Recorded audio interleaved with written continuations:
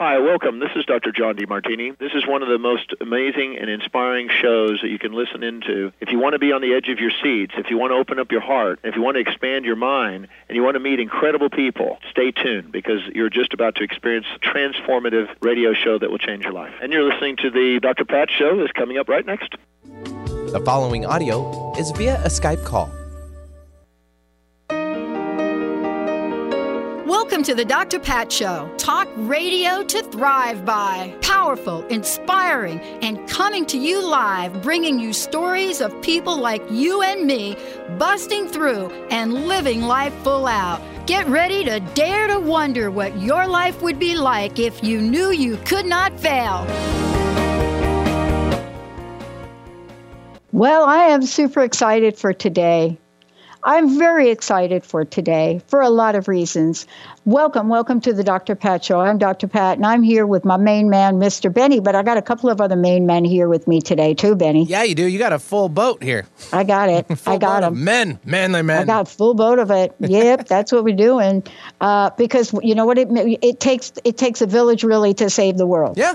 Mm-hmm. And so today I get to talk to Julian Hyman and Steve Hyman, and we're going to be talking about fabulous book, You Can Save Our World. What I love about this is I get, Benny, across my desks, you can only imagine how many books, right? Hundreds. And you get them in the studio as well. Hundreds. And one of the things that I love is when I get a book that talks about inviting all of us, humanity, to come into the game and look at what's possible for each and every one of us to do.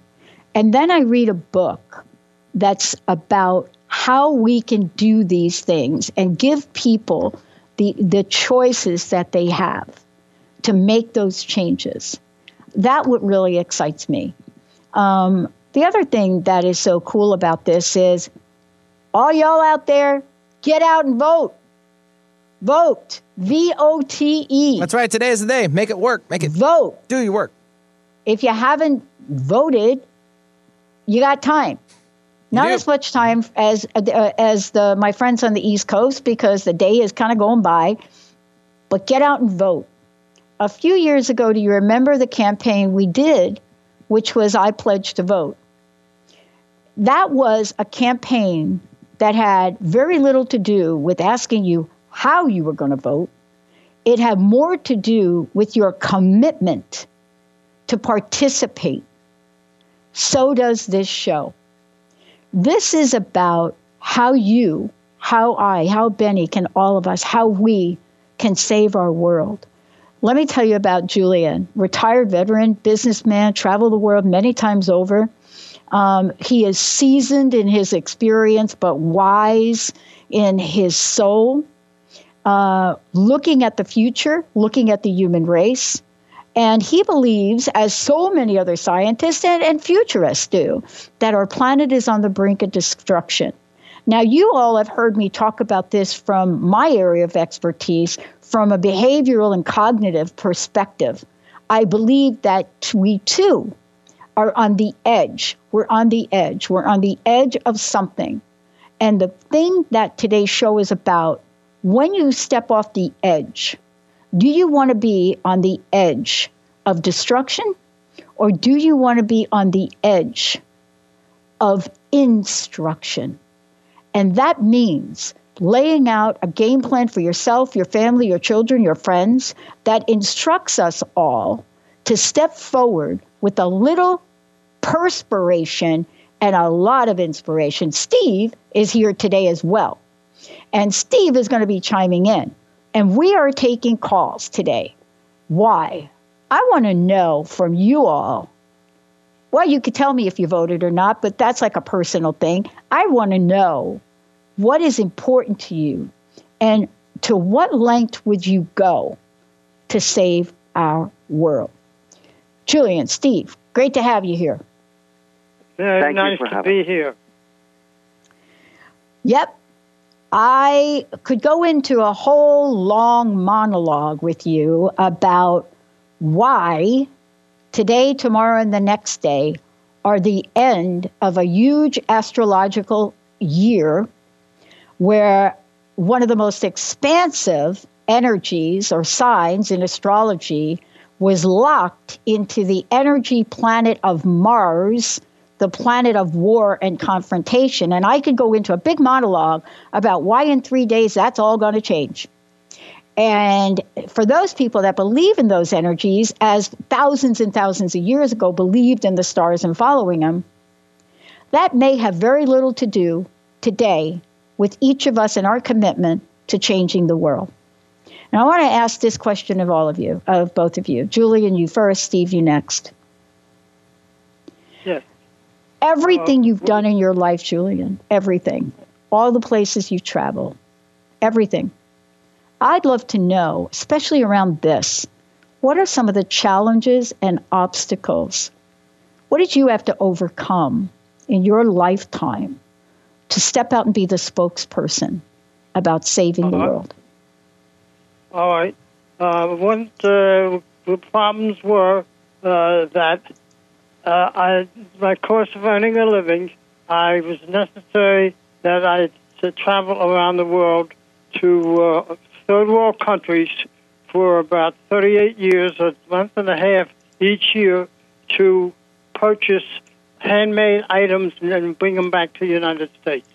And in the process, I met many people of all stages of the economy and races.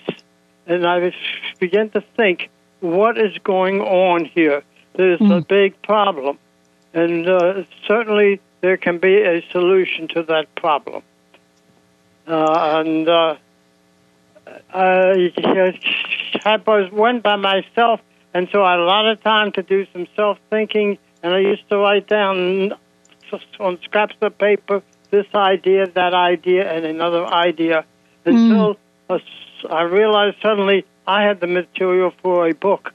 And it was necessary that times change, or otherwise the world was in big trouble. I love that you did that. So I just want to say, from my perspective, you and I have that in common, except I wish I was as worldly as you and that I traveled around to all these places. I pretty much wrote my ideas down on a bar stool in a bar, but they still work, Julian. I'm just saying. Yes, well, I've learned one thing, is that as people, everybody on the earth is identical. When that thing is born as an infant, no matter where it is born on the earth, it is the same as the human form being born on another part of the earth. What changes is the local culture. But up to that point, they're identical. Steve, thank you for joining me here today. I mean, you just heard what Julian said. I got the same question for you because, from your perspective, your journey is a little bit different, right? But yet it's also fueled with the same values. It's also fueled with the same energy. It's also fueled with, shall I say, a similar chutzpah. What have you had to overcome? What did you have to get beyond? What did you have to even do to be able to show up here with Julian? Well, Dr. Pat, that's a great question. Basically, my dad's 98 years old, and it's funny. We've when I graduated college, basically, I had an option of going into family business or going out on my own. And I said, Dad, he said, you're the only son. Basically, here's an opportunity. You can travel around the world, meet interesting people. So I looked at it as an opportunity. We did this. The world was changing. When I graduated in the 80s, the fax machine was starting to play. People were traveling abroad. What made our business so successful at that period of time was, air travel was very difficult. It wasn't like it was today. The hotels around the world were basically, they weren't as luxurious as they are today. Living abroad, the communication, you could barely pick up a phone and call your loved ones. So people didn't do it. So the world was changing even back then. And I had an opportunity to travel with my dad. And really, basically, my dad traveled around the world 40 times in 36 years. And he's right. When he said that he interacted with people of different cultures, different religions, different economic backgrounds, it was eye-opening. I traveled to India, and India in the 80s was not basically as metropolitan as it is today. It was considered a lot of parts of the third world. And I came back to the States and told my friends what I saw. There were cows running through the dirt streets. I thought I was in the Wild Wild West. I mean, it was just eye-opening and enlightening. And a lot of places around the world are still like that today. And people just don't know. It's unfortunate that they just, they live in their own little shell. But you talk about some of the things that have brought me to this point. That's one of them. I mean, another thing. Let me fast forward a little bit. We closed that business in the late, let's say, 80s. My father was 70. Most people at 70 years old are ready to retire. I was in my mid-20s. But my father came to my mother and myself and said, I'm not ready to retire. I'm 70. What am I going to do the rest of my life? This guy starts another business. We started a company called Global Messenger, which was a delivery service. He worked another 25 years. And I learned a lot about the work ethic. I learned a lot about what's going on running a business. It was a fascinating journey with my dad. And yet he's writing these notes to get this book together. And I would go over his house for the holidays, and he'd say, Steve, look what I did. I still wasn't really into it. And he'd say to me, look what I did. Look this chapter. Look. And I'm like, that's nice, Dad. I'd humor him. That's great. My mom, what's for dessert? It was Thanksgiving. And basically, time went on. He was so enthusiastic. My feeling was, the guy's in his 90s. If it's going to keep him out of trouble, let him write it.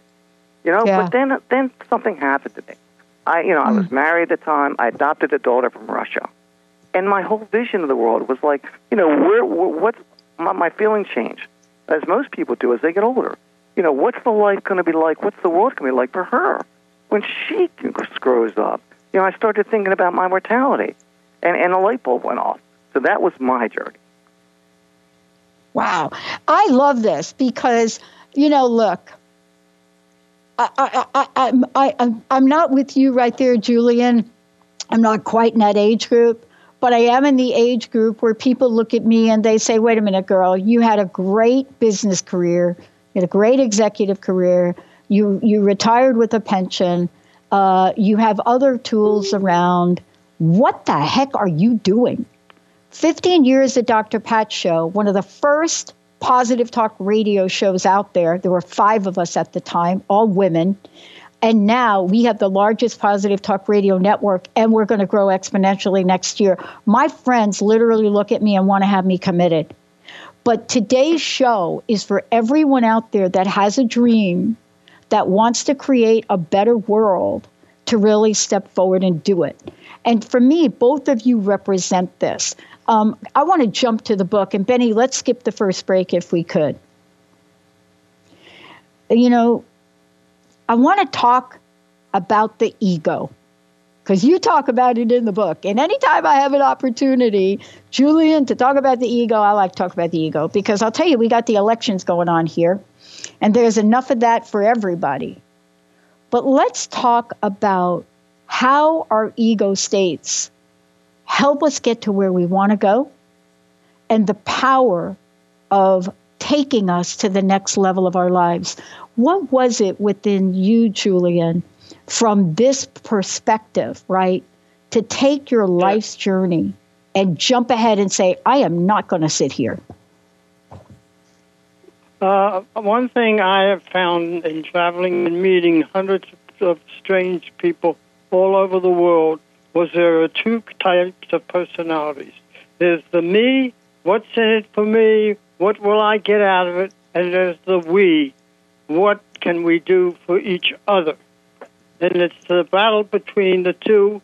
Unfortunately, the me has the majority. But if people stop to think about it, that if your associates and friends and people in other countries are happy, it makes a happy world for everybody. Nobody's figuring on when they're going to get in the next war and how they're going to force the next country to do this and do that and do the other. So I used it to find out that's where the ego comes into it. Wow. How about you? How about you, Steve? Tell me about ego for you, because some people used to tell me in my lifetime, kind of growing up in an era where we thought we were going to change the world. I mean, look, I'm one of these people that burned my bra in Atlantic City in I think '69 or something. But I want to talk about it too from your perspective. And I think the ego has gotten a bad rap, certainly from reading your book.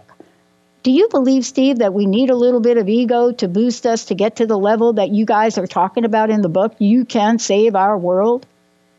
Well, Dr. Pat, that's a good question. And, I mean, there's no doubt that we do. But, we go through, humans as a whole, as a species, go through a lot of changes.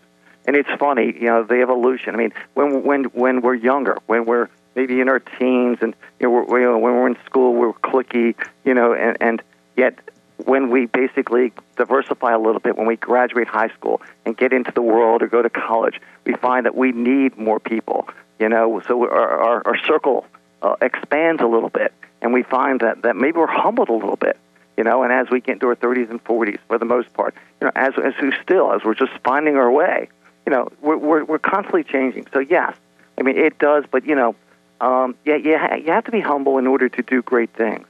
But you definitely need an ego also to get people behind you. Yeah. Here, let's just go on to a couple things. What do we need to do, Julian? What do we need to say today to present the point that the world really does need saving, and we are really the only show in town? It's, in my belief, it's a matter of communicating. That being able to talk to each other, how easy it is today to talk from one country to the opposite side of the world inexpensively and quickly, and to get ideas all between the two that we would never have dreamed that we all had the same problems and that we all need help and that we're all not as good or as bad as we think we are. And when we get to know each other better, we have a much better feeling toward each other with ego. Wow. Steve, how about you? You've come along, and you've been on this journey with Julian, right? Yeah. Your relationship is very clear to all of us here, because I think when we team up with someone that we either consider a soulmate, we either consider somebody that we're so aligned with, a kinship, and I could go through a whole lot of words about it. And, I would love to know from your perspective, the elements of this journey of communication and how do we convince people that the world needs saving? Yeah, that's a very good question because, obviously a lot of people, either it's biblical or politically inclined to think differently. It's one thing the ego is like, it's either my way or the highway. But yet for my dad and what I've really learned from him and from his travels, and he said it earlier, it's basically, people are people when you get down to it. And when he crossed over the oceans and basically traveled to, I guess, maybe over 30 different countries, what he found, he'd sit down and break bread with these people. And, everyone had families. And they really wanted the best. When it comes down to it, everyone wants the best for the most part, for their immediate family and their friends and relatives. So, it all comes down to what I tell a lot of people is basically this is not going to be easy. I mean, the world has changed so much. Since 1927, the population stood at 2 billion people. And today, at 2018, less than 100 years later, we're at 7.6 billion. I mean, most people don't know what they're going to have for their next meal, let alone what the future is going to hold.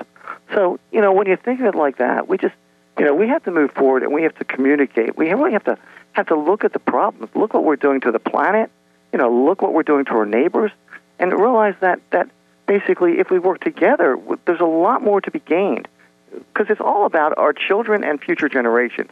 This book, and my dad's 98, I mean, this book isn't about us. It's about our children. And really, we have to come up with a plan. We really have to come up with, every successful business has a plan. The world needs a plan. All right. And I do offer a plan. That's what I'm saying. Plan. I want to know the plan. Let's get to the plan. Take it away, Julian. Right. What's the plan? The plan is that the world should be made one country. Now, when I say that, people say ridiculous, never happened, impossible.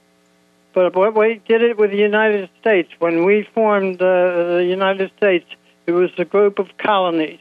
And the question was, should they form one country or should they be like the Balkans and have another different countries right next to each other and competing with each other? And we fortunately took the right decision and made one country. My plan is that we eliminate war altogether in the world, that no country is allowed to have a military army. They can have a military police organization, but armies should be completely eliminated. And that money used for other things in society that we do that is important, but we do not have the money to spend because the Army requires it. Yeah. Now, it's funny, Dr. Pat. This is an idea, basically, that a lot of historians, a lot of scientists, a lot of visionaries, this is something even Albert Einstein, after the Second World War. Albert Einstein, as we all know, took apart in the creation of the atomic bomb. And what he saw, basically, after it exploded, was he saw the devastation that it did. And he knew. He approached the United Nations with the idea that we need one world. The only way that civilization is going to succeed is if all the major countries work together. But unfortunately, the United Nations agreed and thought it was a great idea, but no one came up with any ideas to make it possible. Yeah. So I want to talk about our pop culture for a minute, because here's what's happening. There are many people that say what we're now seeing rise up in our pop culture, and let me be clear about what I mean by pop culture. I mean, I certainly could be talking about Ariana Grande or Lady Gaga, but that's not what I'm talking about. I'm talking about the way our pop culture is portrayed in mass media, and I'm not talking about the news. Let's talk about Hollywood for a minute. About 10 years ago, if not longer, there started to be a wave, and the wave had to do with creative energies that were being fed into our directors and our producers and people creating big screen movies. And one of the themes that cuts across all of those, there are two themes. One is the earth is going to end. You guys would agree, right? Either the earth is going to end or the earth ended and now I'm on a planet like I'm Avatar and I'm over there and I'm trying to mine that planet. So there's a theme that developed. The earth is going to end and we have a solution. The other theme that emerged and continues to emerge even to this day with the latest blockbusters is that we all unite together under the devastation of our very existence ending. I got to ask you both. Think about this. We'll talk about it when we come back. Do we really have to wait, not just for the brink of disaster, but for disaster for us to come together? Let's take a short break, and we're going to weigh in on some of the statistics that Julian highlights in the book. Also, we're going to talk about the Institute and what does it mean to pay attention to the signs of a changing environment. Why is it tornadoes are happening in places they never happened before? The storm systems that are hitting worldwide are more dangerous than they've ever been before. And what about the level of unpredictability that now rests in humanity's everyday lives? Everything from, am I going to be safe if I go to work, go to synagogue, go to school? What do we need to do? Julian, Steve have the answer. When we're going to come back, we'll tell you how you can get a copy of the book and much more. We'll be right back. Is traditional medicine not working for you? Do you still feel as if your health isn't 100%? Here at the Holistic Medical Center, Dr. Nushin Darvish and the qualified staff look through the dimensions of wellness and start a healing plan prioritized to your needs. Our physicians assess the whole you until complete health is achieved. Get the help you need by visiting drdarvish.com or call 425-451-0404. Have you lost a loved one and would desperately love a sign to prove that they are okay? Here's a tip for you. Be curious. Keep an open mind about everything. The proof will come from the most unlikely places. The messages promise to challenge your current beliefs in what you've been taught. Accept and appreciate all, no matter where they come from. I'm Angie Corbett-Kuiper. I would love for you to share your signs from beyond on my closed Facebook page, Beyond Grief. Are you ready to create a life you'll really love?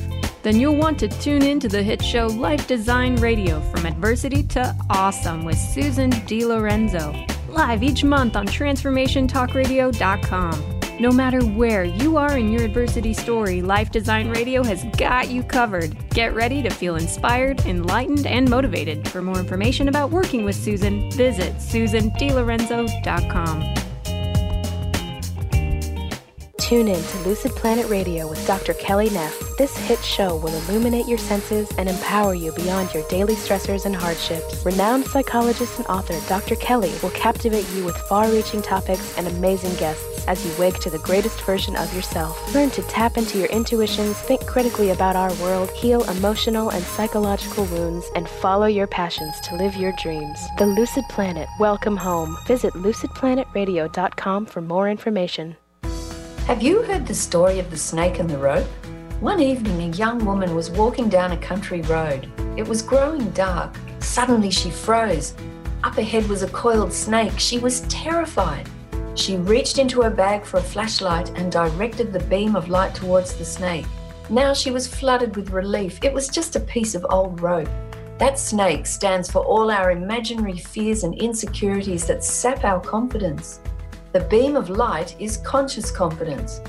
Ask yourself, how many snakes did I see today? How many actions or words did I stifle through fear? Hi, I'm Sarah Main, creator of Conscious Confidence. Join me and my co-host, Dr. Pat, for Conscious Confidence Radio on TransformationTalkRadio.com. Learn more about how you can live a life filled with conscious confidence. Go to my website, ConsciousConfidence.com. I'm going to break out with my song from The Voice last night. Are you ready, Benny?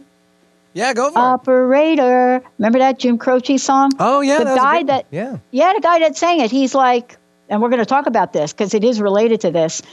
The guy says, yeah, I started playing it 6 years ago, and I had to find out from somebody, like, dude, what's an operator?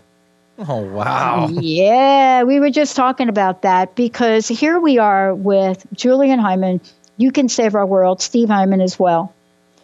And the question that I asked for both of you before the show, and we'll get to it, is, do we even know the world needs saving? And we'll get to that. But before we do, how can we get a copy of the book? How can we find out more about what's going on, what your initiative is? So would you both share that information with our listeners? Be happy to, Dr. Pat. Basically, there's two things going on right now. The book can be purchased online by going to www, the letter U, Can Save Our World. The letter U, not the word U. Spelled out. The letter U. Yeah, great. Go ahead. And also, we're doing something, in honor, obviously, Julian's 98. And in order to bring attention to these issues with the world, we're trying to get 1 million likes on his Facebook page. So basically, we're up and running. We kicked it off on his 98th birthday, which was August the 1st. So that would also, if your audience could join along and help us reach that goal, it'd be amazing. Steve, can you repeat the website thing? Yes, yes, please. It's www, the letter U, Can Save Our World spelled out.com. Wow. So during the break, we were kind of chit-chatting. I was talking about the fact I was talking to some women. I mentor women, and I mentor women of all ages. And, there's a group of women that I was talking with. And I was talking about a couple of things back from, my days growing up as, first of all, the only woman in an all-male organization in the phone company. And I was talking about what that was like to be part of marching the streets. And one of the women kind of, said, why did you march this? It was like, why did you do that? Like, why would anybody go burn their bra? I mean, what were you trying to do? And what I realized is so many of my Native friends tell their stories and bring it forward. They tell the stories of their ancestors. We're not doing a really good job of telling the story of the people and the issues that existed decades ago and really are up again today. But your book does. So I want to take a moment and hear from each of you. There's so much in your book that you talk about why change is needed, statistics, obstacles. Can we please go over a few? Can you please give us some insight into the world today and what the world could be? Julian, you want to kick that off? Yes. The book lists approximately 27 major problems that the world is facing today, plus others unlisted. But it specifies 27, explains them, and explains the solution to them. I mean, we have population, we have standards of living, we have, let's see, it goes on and on and on. And there's no change in it. Now, the way we are is we try to maintain a communication between the young people of the world, which they already are doing with the cyber operations and these and the telephones, the smartphones that they communicate with each other are an ideal communication to get to know people in other countries. And we suggest that clubs be formed that communicate with each country, and they learn what each other's problems are. And the first thing you'll hear is, I didn't know they did this, and I didn't know they did that. And to get a mutual feeling that we are responsible with and for each other. Yeah, I love that idea. I mean, so often we hear about the power of street teams and how to bring local communities together. And so what you are talking about is my friend who does a radio show called Grassroots Advocate. We're talking about engaging people, educating people, informing people. Steve, what about you?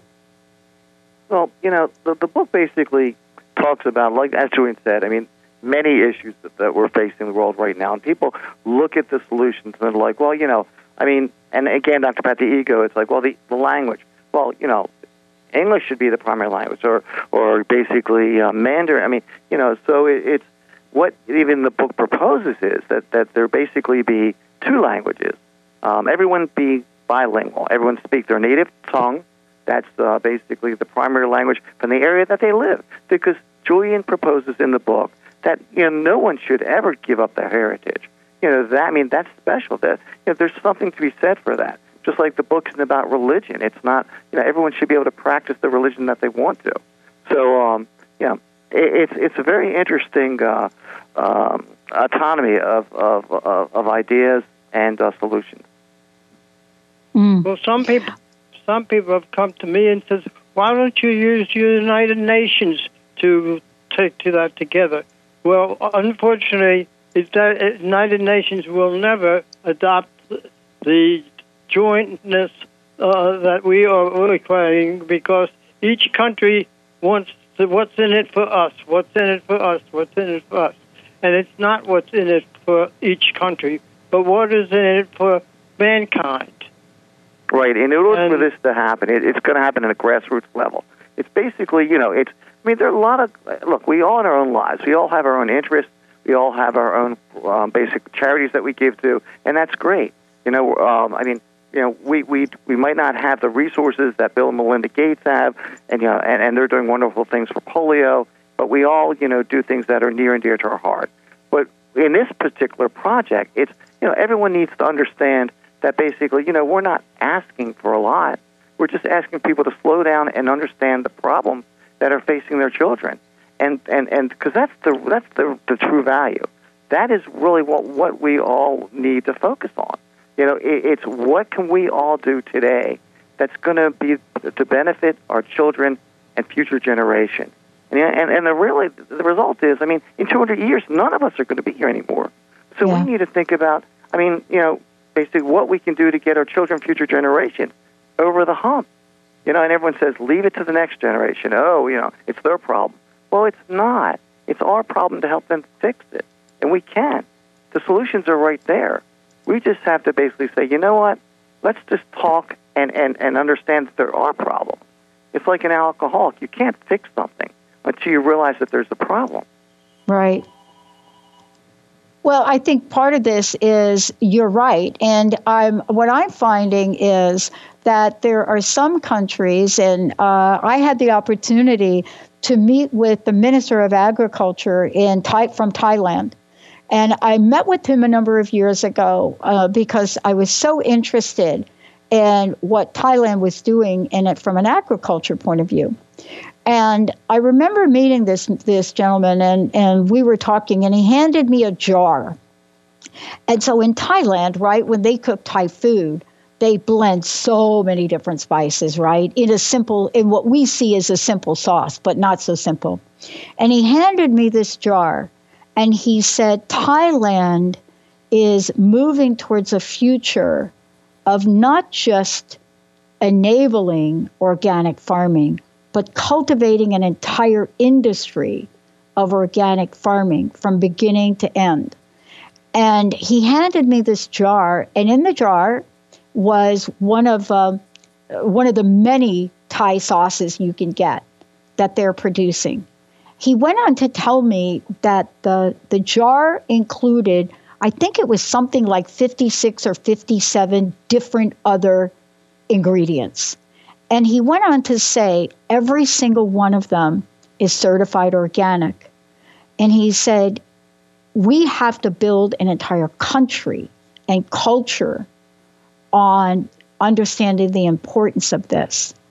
And so isn't it fascinating that that's one country, they have an initiative, they found the importance in it, and it's a significant importance that sets them apart. Are we the leaders here in the United States to take this initiative and set ourselves apart in starting from a place of leadership? And how do we get the leaders around the world to join us? I'd like to, who wants to answer that? Julian, Steve? Well, actually, Dr. Pat, I'll start actually on this one. Okay. Spice certainly, we do. We have the capability to do it. There are a lot of great people out there. There are a lot of people that can do this, and but they need to step forward. By rights, the United States is thought of around the world as, as this a marvelous country, and we are. Not to say, though, that we might not be stepping back a little bit.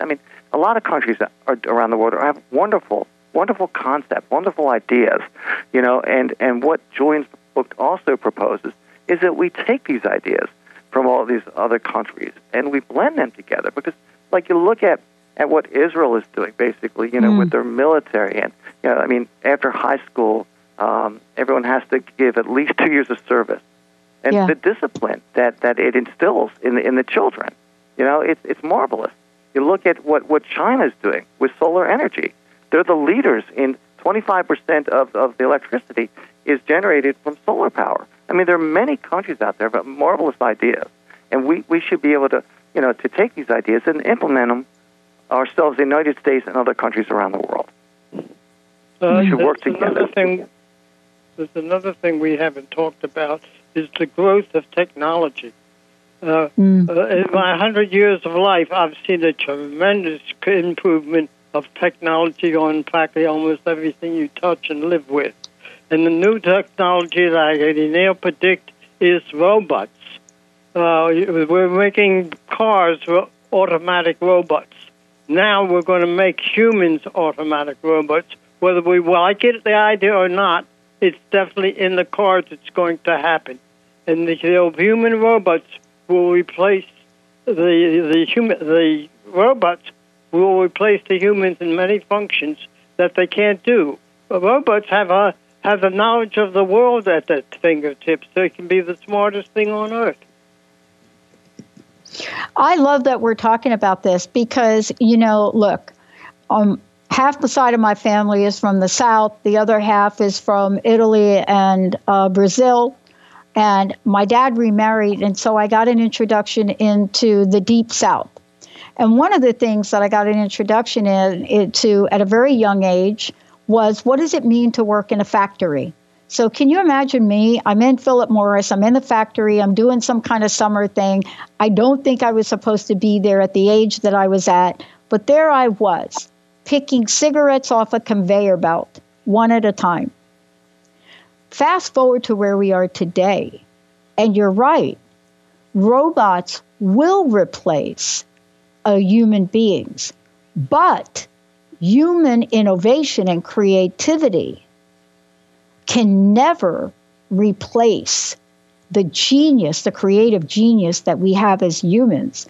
I just want to know from each of you, as you state so brilliantly in your book, how do we go ahead and change the concept? How do we change the concept for the world? Well, we have to change the concept beginning with education.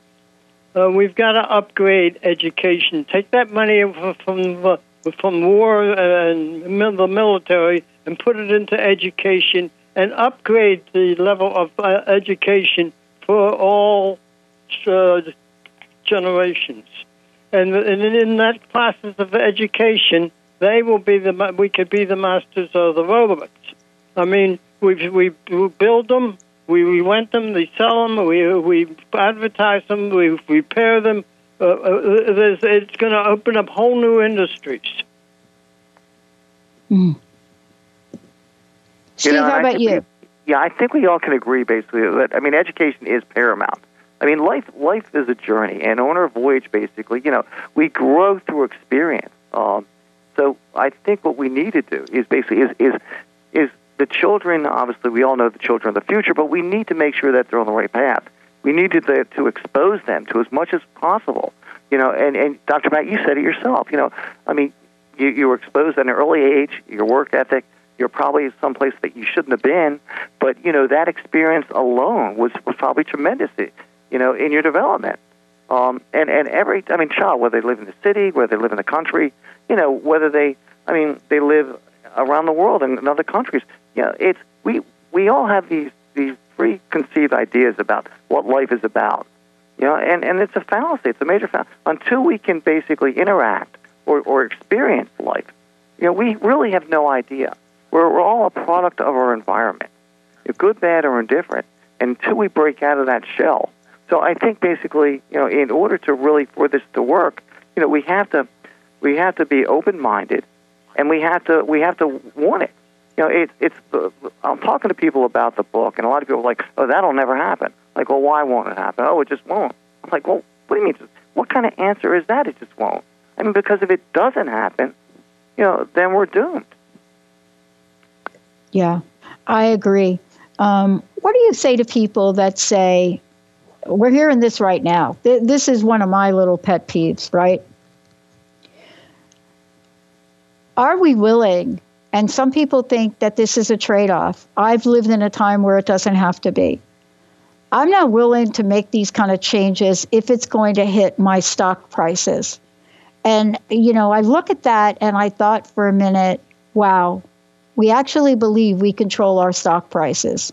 We actually think that our stock prices are based on trading off the environment or trading off human dignity and respect. And I think that has got to be a tipping point for a new paradigm in conversations, that we really can have it all. We just need to open up the door for that. What do you each think? Well, you're absolutely right, and it's whether it's the ego or basically or let the other person do it, but I'm not going to sacrifice. It's in today's world.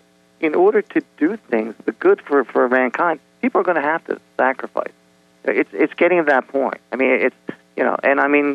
Even with the environment, it's whether it's lobbyists in Washington or the basically the major gas companies are saying, wait, we're not going to let this happen because of money and greed in the short term.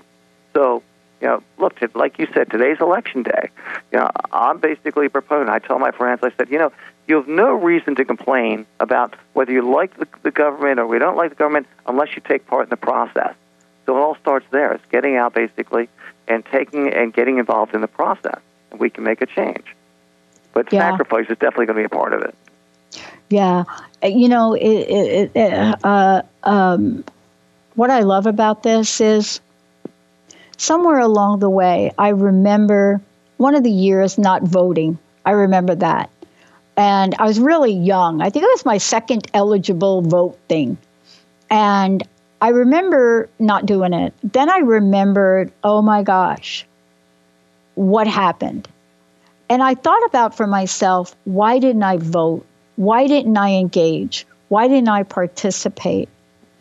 And I think what we're talking about here is when fear and anger motivates us to not engage, we somehow have built an illusion that it's going to hurt the others. But in the end, aren't we really looking at engaging for ourselves and our generations? Absolutely.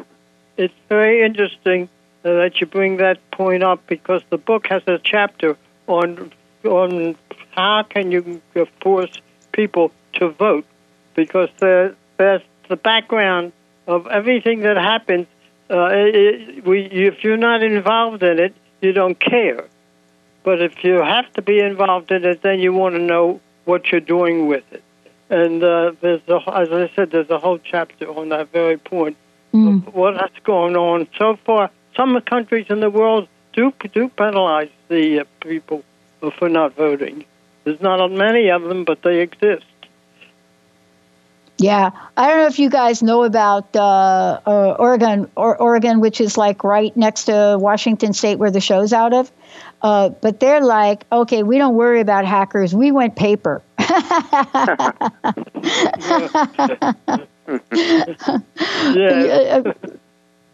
That's great. Hanging chads. I think they. Betty may know, but I think they kind of even got past the Chad thing. I'm not sure what they did. They did in Maryland. Yeah. They did. Okay, I want to get to a couple of things in the book, but before we do, I want to thank you both for taking this message out in the world. I want to thank you so much. I also want to please mention the website again and how people can get a copy of the book and how they can get engaged. Absolutely, Dr. Pat. It's the website is www.thelletteru.cansavourworld.com. So it's www.thelletteru, not Y-O-U, it's just the letter U, cansavourworld.com. So I want to jump to the back of the book where you put a summation. And we've talked about many of these, but there is one we did not talk about. And it certainly is one that has been all throughout the headlines. I'm on the East Coast visiting right now. And I don't know about, the West Coast and Seattle, but our ads back there are way kinder than what I'm seeing on TV now.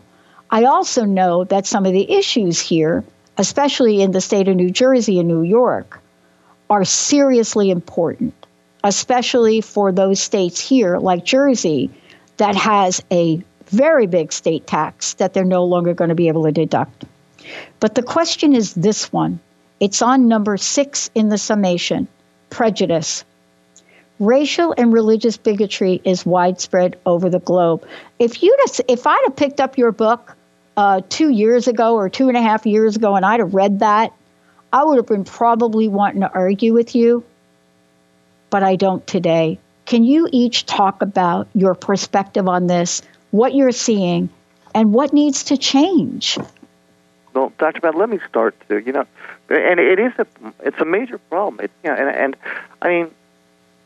When people basically cannot separate, themselves from, just because the differences, whether it's religion or whether someone dresses or the color of their skin. I mean, you talk about what's going on in the schools with the mass shootings, and some people will say basically, they need police, they need more armed guards. Well, They really don't. They really basically need more, the guidance counselors to bring people together. To say, look, just because somebody dresses differently or eats differently, you shouldn't condemn them. You should not, you should reach out and basically extend an olive branch and say, hey, wow, you eat too. You're studious. You're just because you don't like sports or just because basically you're not intellectual doesn't mean you're a bad person.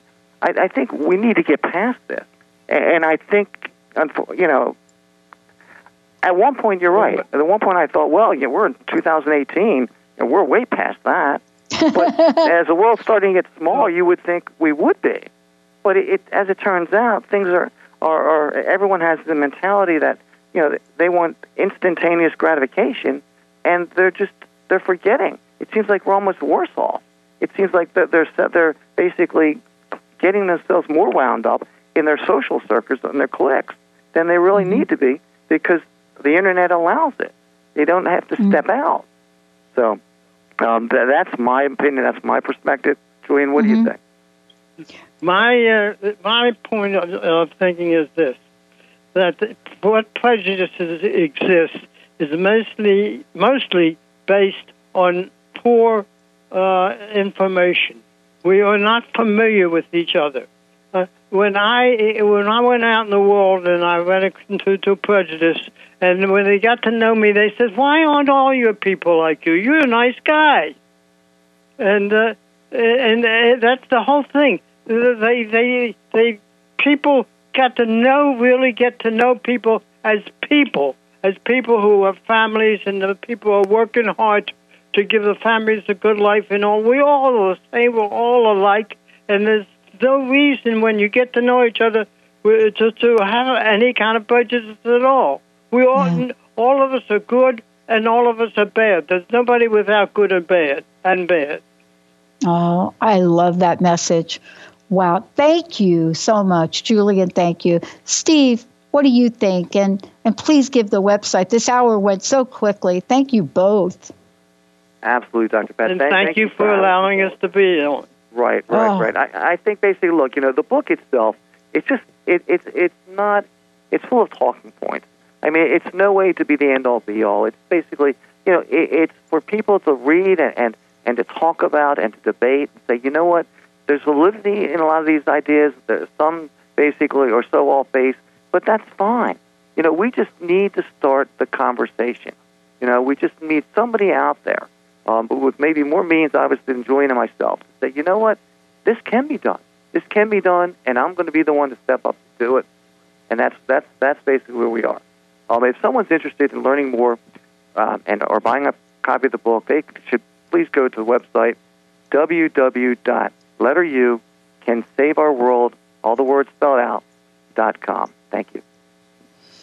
Julian, one last question. What's a personal message? What would you like to leave us with today? Beg pardon, I didn't get. Could you repeat it? Sure. I just want to know your personal message. What would you like to leave everybody with today? Well, the personal message is that have open minds. Do not form your opinions until you have full knowledge. I love it. For you out there, those of you, Julian Hyman, Steve, You Can Save Our World is the book. And as we have been saying for 15 years on the show, not only do we know we can save our world, but we can talk to a whole lot of people and get them engaged in creating a better world. Let's take a short break, everyone. We'll be right back.